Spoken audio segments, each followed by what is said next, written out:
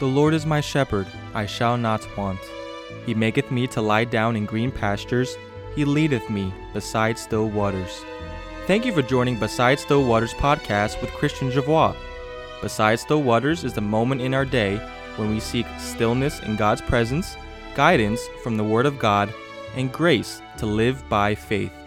This is the moment when we view horizontal living from the divine perspective. For the eyes of Jehovah run to and fro through the whole earth to show himself strong in the behalf of those whose heart is perfect toward him. Now here's today's message. We hope it will be a blessing. Welcome to Beside Still Waters. Glad you can join me again today as we talk about when God delays in responding. When God is slow to respond to your prayers.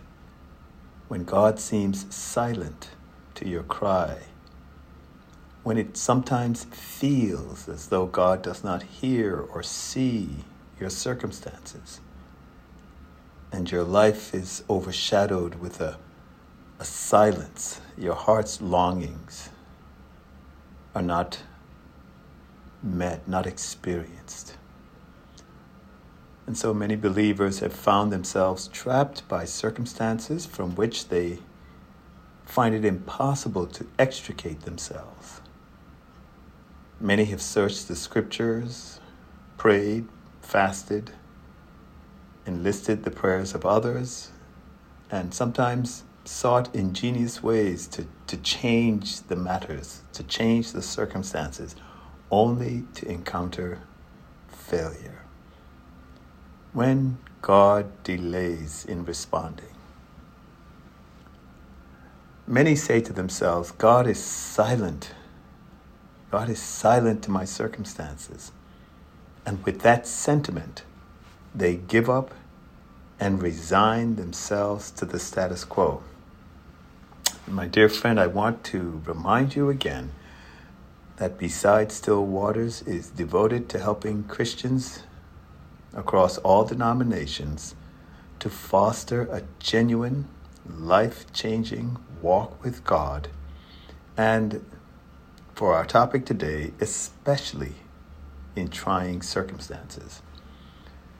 These circumstances don't have to be a blockage to receiving answers to our petitions, mind you. Our commitment on this podcast is to help believers in all walks of life to find how to live one's life with a daily consciousness that I am in the will of God. I'm holding the hand of God throughout the vicissitudes of life. And so to add some context to what we're going to be talking about, we are in Matthew 15 and the 21st to about the 28th verse when Jesus met a Canaanite woman from the region of Tyre and Sidon. And Tyre and Sidon are port cities located in what's known as modern-day Lebanon on the Mediterranean coast. And in the Old Testament, there are several mentions of Israel's dealings with these cities. For example, Israel's failure to conquer Sidon in the conquest of Canaan, and you would find that in Judges chapter 1 and verse 31.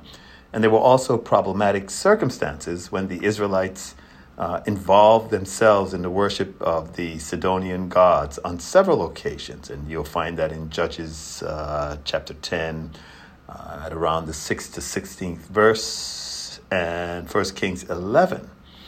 On a somewhat negative note, Queen Jezebel was a Sidonian, and that's in 1 Kings 16:31.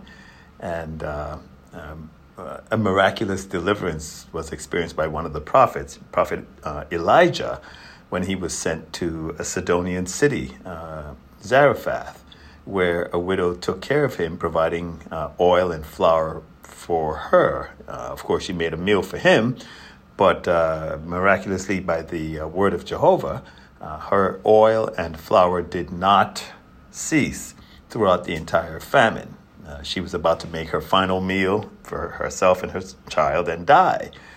And her deliverance was brought to pass by the prophet Elijah in obedience to the word of Jehovah. And that's in 1 Kings chapter 17. So at this point is where we are in the ministry of our Lord Jesus, that there was a tense encounter with this woman, and many have suggested that the Lord Jesus really dealt with the encounter insensitively. Now, Tyre and Sidon were Gentile cities north of Israel. And as you might know already, Jesus had been sent to the house of Israel. And this was clearly stated in his conversation or his encounter with her. And Jesus ministered to crowds from the Tyre and Sidon region because they came to see and listen to him. And we find that in Mark chapter 3. So Israelites in Jesus' day referred to these, what are considered half-breeds, Jew Gentiles, as dogs.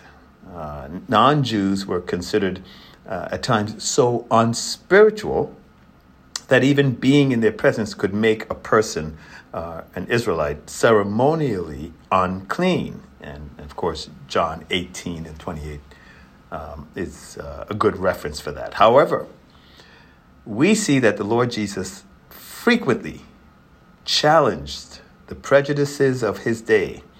And this circumstance was certainly one of them. And the lesson for us, the learning, the gem, is the fact that God is earnestly willing to respond to the desires of our hearts, the needs in our lives, our desire to connect, to know him, if we are connected to him by faith in his sacrificial work at Calvary. If that's the case, that you are trusting the Lord Jesus as your Savior, then you have before you the opportunity to touch the hand of God, as it were, to see the fingerprint of God in your life. And this certainly was one of those situations. And as I mentioned, Jesus frequently tested people to prove their intentions. And sometimes he did this through a response, or he may ask questions, or he may just outright challenge the hearer. And John 4 was a typical example of this. And again, there are quite a few references. I'm just giving them to you that you can go back and search the scriptures for yourself. In John chapter 4,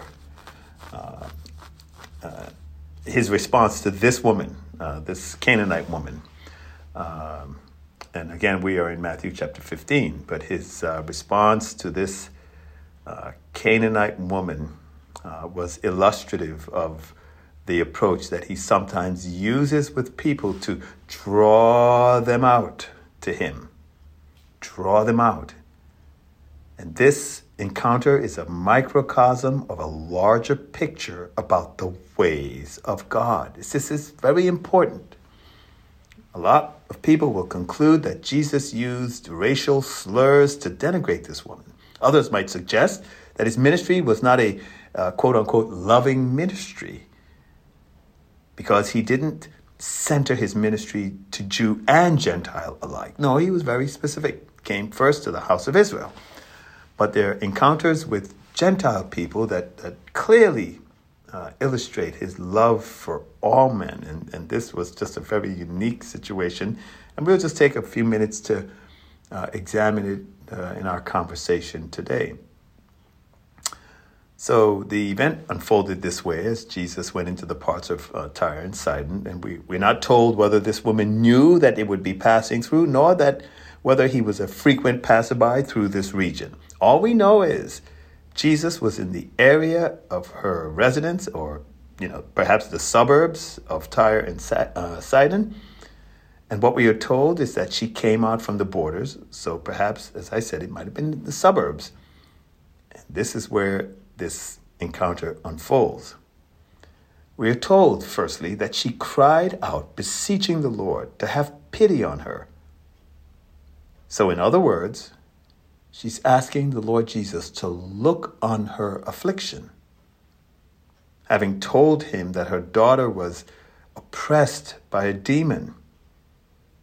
And here she is calling out to the Son of God for aid, for help. And although unworthy, because she knows herself to be a Gentile, as it were, and unworthy she asks him to take note of her affliction. And I want to say that many of us are right there. We have often gone to the Lord and asked him to look on the circumstances that we are currently wrestling with and beseeched him to intervene, to change it, to heal it, to resolve it, to extricate us. And we have laid before the living God our extremity, acknowledging that we are unworthy and we have no option other than turning to him and asking for mercy. And I ask you, is this your plight? Is this your circumstance as you hear my voice today, that there is some challenge in your life that has compelled you to cry out to God for mercy, for pity, for his intervention? And we'll see that there's great grace available to every one of us.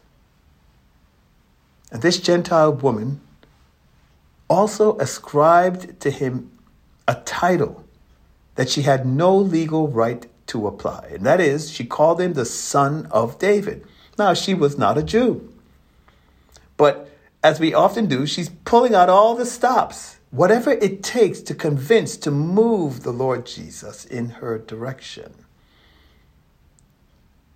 She knew he was the one that would sit on David's throne, David's greater son. She identified him as the Messiah, but she had no right to leverage this title.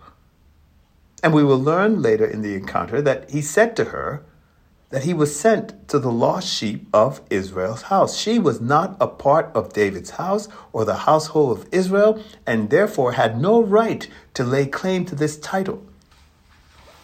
But she is doing what we have done in our prayer life.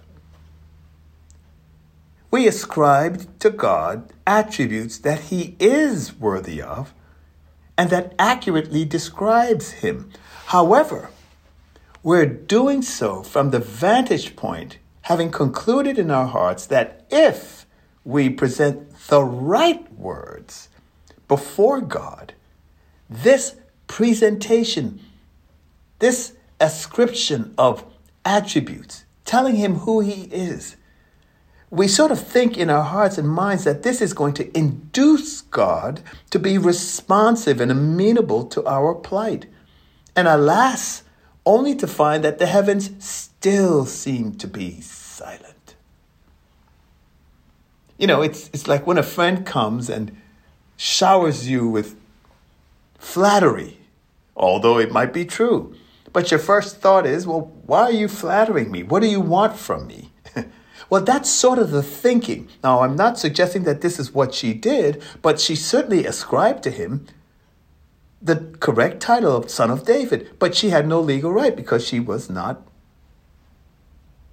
a Jew. She was not an Israelite.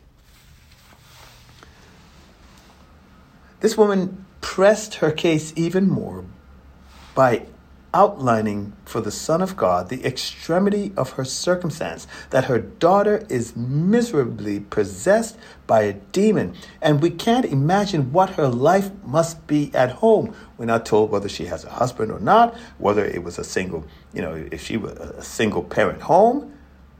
But the scripture is clear. She told him of her misery, of the plight of her daughter. And the 23rd verse tells us he answered her not a word. He never even responded. And this is perhaps the first and most discouraging experience for any believer, to be earnestly seeking the face of God for a circumstance for days, weeks, or months, and there appears to be no change. No word from heaven. That is, when God seems silent or unmoved by our circumstances, it can discourage us. Perhaps we're praying for someone to change, for a character or a matter at work, and it seems to worsen. And with each increase, or the increase of its worsening, we conclude that God isn't hearing. Now, we don't want to say it outright to anyone, but the thought of our heart is, why doesn't God change my circumstance? And so often believers are discouraged after having long pleaded with God, used words that accurately describe him and ascribe to him appropriate attributes. And we've explained to God the extremity of our circumstance. We've laid out before him as though he were blind to the details. We laid it out in such a manner that he was made aware of our suffering. And so many of us, after staying long in this circumstance, unchanging, we become discouraged and we cease to pray. And my dear friend, stay with me. My fellow believer, there is hope. There's a door through which we all pass through. But it is not that of importunity in prayer. An importunity, that staying with it, that praying, like that woman and dealing with the unjust judge. She wore him down because she would not relent. She wouldn't give up. This circumstance with this woman is not that. That's not the lesson for us. There is a simpler, here's the key. There is a simpler and more direct route to the heart of God, my friend. Importunity in prayer is necessary. But this element that we are going to wrestle with in our conversation today is mission critical key. How often have we met in the moment of crisis, turned our eyes and our hearts away from God because we are met with silence, or he was long in coming to our aid, showing no proof, no evidence that we've been heard. And it seems as though there's no answer from the throne of God. And unfortunately, we wrongly assume that God is either not interested or busy elsewhere, or we have been rendered unworthy of a response, perhaps because of unconfessed sin. We search our hearts and ask ourselves, what's wrong with me? And so this woman continued in her cries, so much so that the disciples even asked him, dismiss her. Just dismiss her outright. And if I may ask you, my dear beloved believer, would it seem unreasonable to think that maybe God is delaying the answer that he might abundantly give to you not only what you've asked for, but even what you have not asked for? Let me present it to you this way. If you knew beforehand that you will have learned something so unique, so special about the grace and mercy of God, some treasure about the way he moves in your life, some jewel of insight and grace that he wants to bestow on you when he reveals himself in a deeper, more real way. If you knew all of this would be given with the delay, would it not have been worth it? And so this woman would not be dismissed. She persisted in her pursuit of God. She persisted because the things she desired of him could not come from any other source. She persisted because she knew that his ears were open to her cry as he promised. In Psalm 50, verses 14 and 15, it says, offer unto God thanksgiving and pay your vows to the Most High. And here it is, call upon me. This is Jehovah. This is the Lord Jesus Christ in the Old Testament. Call upon me in the day of trouble. And here's the assurance. Here's the gem. Here's the promise. I will deliver you, and you shall glorify me. I will deliver you, and you shall glorify me. So I ask you, are you convinced, my beloved, that God wants you to call upon him in the day of your trouble? And it's to you that he gives the assurance based on the unchanging character and nature of the Most High God. He will deliver you. Therefore, I want you to embrace the delay not as evidence of his unwillingness, but as evidence of the fact that he has heard and his time is not yet perfect to grant you what you have asked for. But he would add to it what you did not even expect. For many of the saints of the Old Testament and the New, they understood that their day of trouble was not just a day. It may have been days or even weeks. It may have been a time of potential peril, like King Hezekiah waiting for the Assyrians to break through their walls. The day of trouble might seem long, and it may seem as though God does not hear or care, but he does.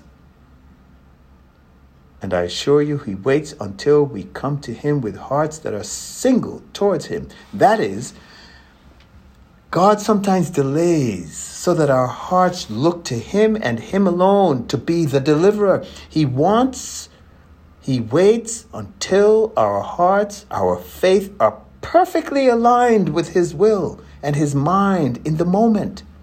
Like the hands of a clock striking 12 midday or 12 midnight. It is perfect in straight alignment.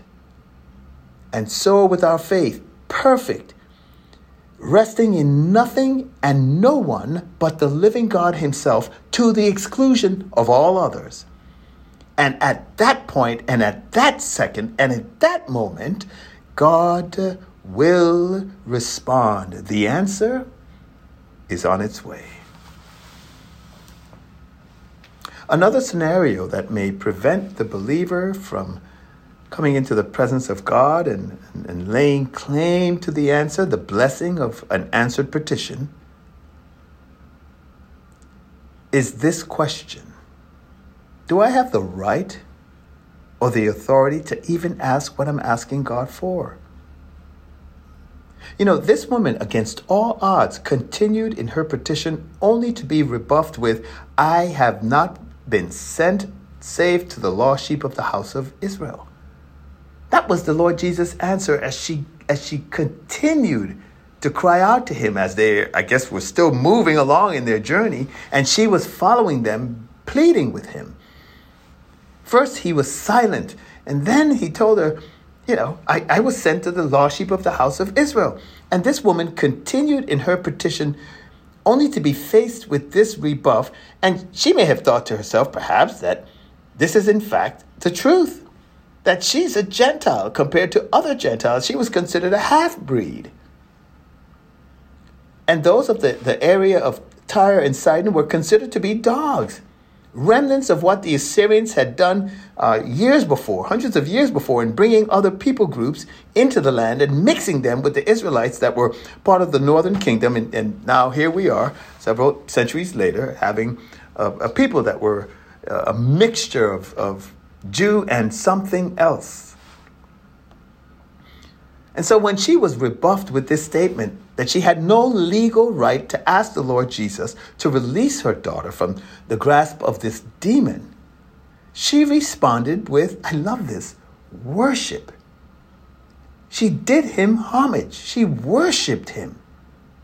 You know, in that culture, in that day, a potentate would extend their hand, palm facing downwards.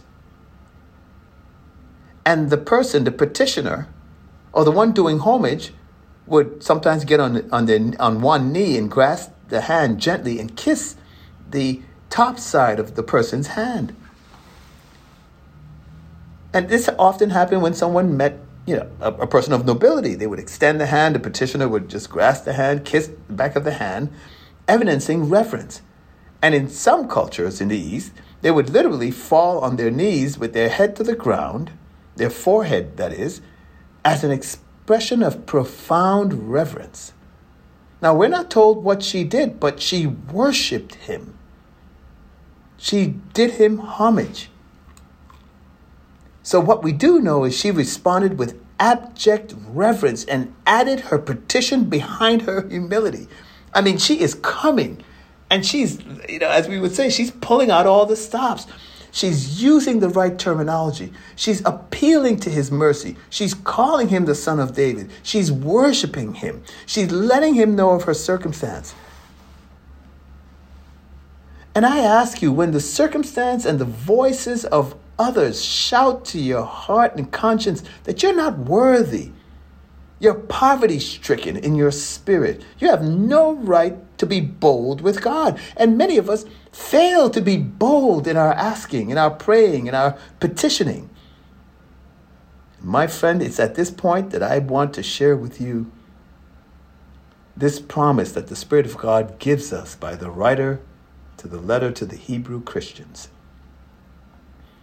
He says, "But now once in the consummation of the ages, he, that is the Lord Jesus, has been manifested for the putting away of sin by his sacrifice."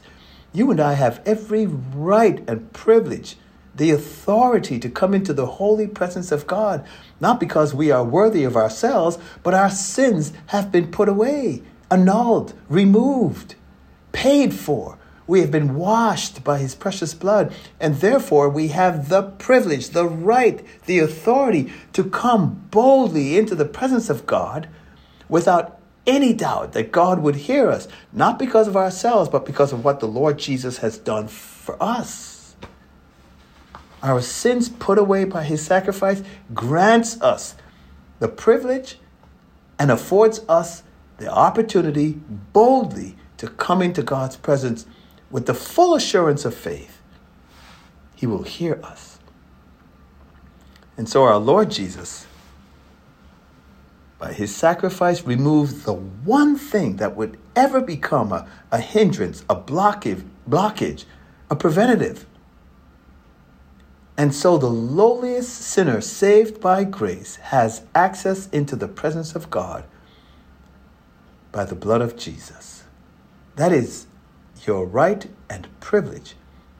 And like this woman, you can continue in the presence of God because that door, that way has been made clear. The door has been opened. Therefore, there is nothing, I repeat, nothing that will ever separate us from the love of God, which is in Christ Jesus. And we have been affirmatively told this in Romans chapter 8. Nothing shall separate us. Nothing above in heaven, beneath the earth, on the earth. We are beloved of God through our Lord Jesus Christ. We are told also in 1 Corinthians chapter 1, verse 30, that of God are we in Christ. The work of God has placed us in Christ, in the beloved, who has made unto us wisdom and righteousness, sanctification and redemption. All that the soul needs, the repentant sinner needs, Christ has become by God's grace to us. The scriptures even go on with greater assurances by the Spirit of God. And I want to encourage you, my friend, to come boldly in the presence of God and to offer to him what is his rightful due, the worship, loving adoration of our hearts, affirming to him that we belong to him. And there in his presence, tell him again of our petition. He will certainly grant it, for we are given the assurance in the scriptures that if we know he hears us, we have the petitions we asked of him. 1 John 5:14 and 15. And here's what it says. I think this is just so sweet. And this is the boldness which we have towards him. Boldness, mind you. Absolute confidence. This is the boldness which we have towards him, that if we ask anything according to his will, he hears us. And if you know that the thing you are asking of God is his will, you can be confident beyond the shadow of a doubt. I am heard. And the writer John goes on to say, and we know that he hears us.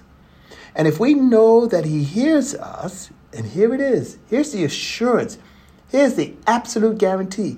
If we know he hears us, whatsoever we ask, we know that we have the petitions which we asked of him. My friends, it's not just importunity in prayer. There's a confidence that faith gives as we rest upon the promises of God. Peter could write in his second letter to the Christians scattered throughout Asia Minor. He says, unto us are given great and precious promises, rare promises, that by these promises you might be partakers of his divine nature, given the privilege of walking with God. Why? Because he's given us great and rare promises. This is one of them. I'm asking according to his will. I know if it is his will, he hears me. And if he hears me, I have the petitions I asked for. I can praise him and thank him for it before I even see it. And we see that in Mark 11. And so this dear woman continued her vigil before the Son of God in spite of his long delay in granting it. And in spite of his response, in spite of the insult, she was not rebuffed. She was not turned away. And he even told her that the good he would do for her was for someone else. He essentially said, you're not worthy because you're not part of the family. But her response, I thought, was priceless. He said to her, he told her, frankly, it is not well to take the bread of children and cast it to the dogs. Why should I give the children's bread to dogs? Oh, some would be insulted. I would never follow Jesus. That was rude. But my friends, her response evidenced faith. Her response evidenced strong faith. She took her position as the dog and reminded the Son of God that even the dog is part of the household, which eats the same food which falls from the master's table. They find their sustenance in the same household. The dog is part of the house. And I want you to listen to the words of the Spirit of God through the writer to the Hebrews again. In chapter 10, verse 10, he says, as concerning the word of God and this new covenant we've entered into through faith in our Lord Jesus Christ, he says, by this will, that is the will to establish a new covenant, a second covenant. By this will, we have been sanctified. You and I, sanctified through the offering of the body of Jesus Christ once for all. We've been sanctified. We've been made fit, ready, appropriate in the presence of God, not because of what we've done, but through the body, the offering of the body of our Lord Jesus Christ as our sacrifice. We've been made fit for fellowship with God. Our prayers will be answered. And as we pray in the will of God, it is guaranteed. Our Lord Jesus Christ, in going to Calvary and bearing our sins there, our crimes against God, as well as crucifying us with himself. We find this in Romans 6, Galatians 2:20. This sacrifice has placed us before God as the children of God, sanctified by his holy sacrifice. We've been brought near to the very presence of God, just as Jesus, the Son of God, is. Just as he is in the presence of God, we can be no nearer. And thus, when we offer our petitions, we offer it as those who have been washed, whose records of crimes against God have been expunged, being no longer in Adam, but in Christ, 1 Corinthians 1:30. And now our Lord Jesus stands in the very presence of God for us, and we in him. Amazing truth. Amazing blessing. We are placed near to the heart of God, that he gladly bends his ears to our petitions, and in his perfect time, he always will. He grants it willingly for the glory of his Son, the Lord Jesus Christ. And so, the Lord Jesus says to this woman, after she gave this very insightful, terse response regarding her unworthiness, he says, "Oh woman," in verse 28, "your faith is great." Your faith is great. Be it to you as you desire.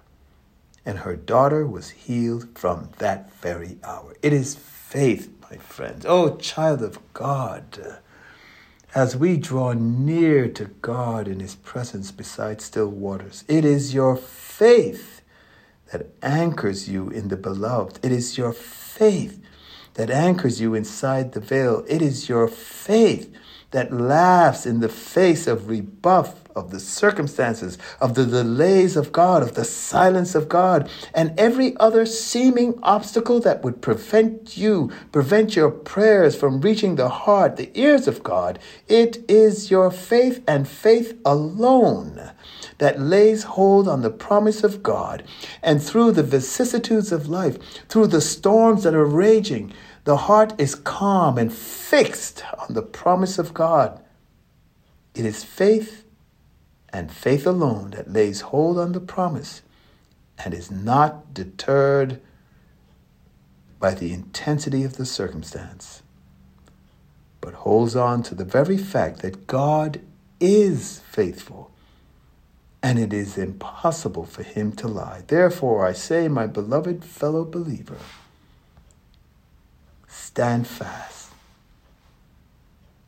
As we are encouraged in Mark 11, verse 24, and all things, whatsoever you pray for and ask, believe that you receive it, and it shall come to pass for you. May it be so in our lives, for the glory of our Lord Jesus. Amen. Thank you for joining Beside Still Waters podcast with Christian Javois. Beside Still Waters is the quiet moment in the stillness of God's presence to receive guidance, light, and grace to live by faith. I hope you've been helped and encouraged to press on living for the glory of God. It has been a pleasure and a privilege to connect with you on this podcast. To stay connected, please follow Christian Javois on Facebook, Twitter, and Instagram. Thanks for tuning in, and we will see you on the next podcast of Beside Still Waters.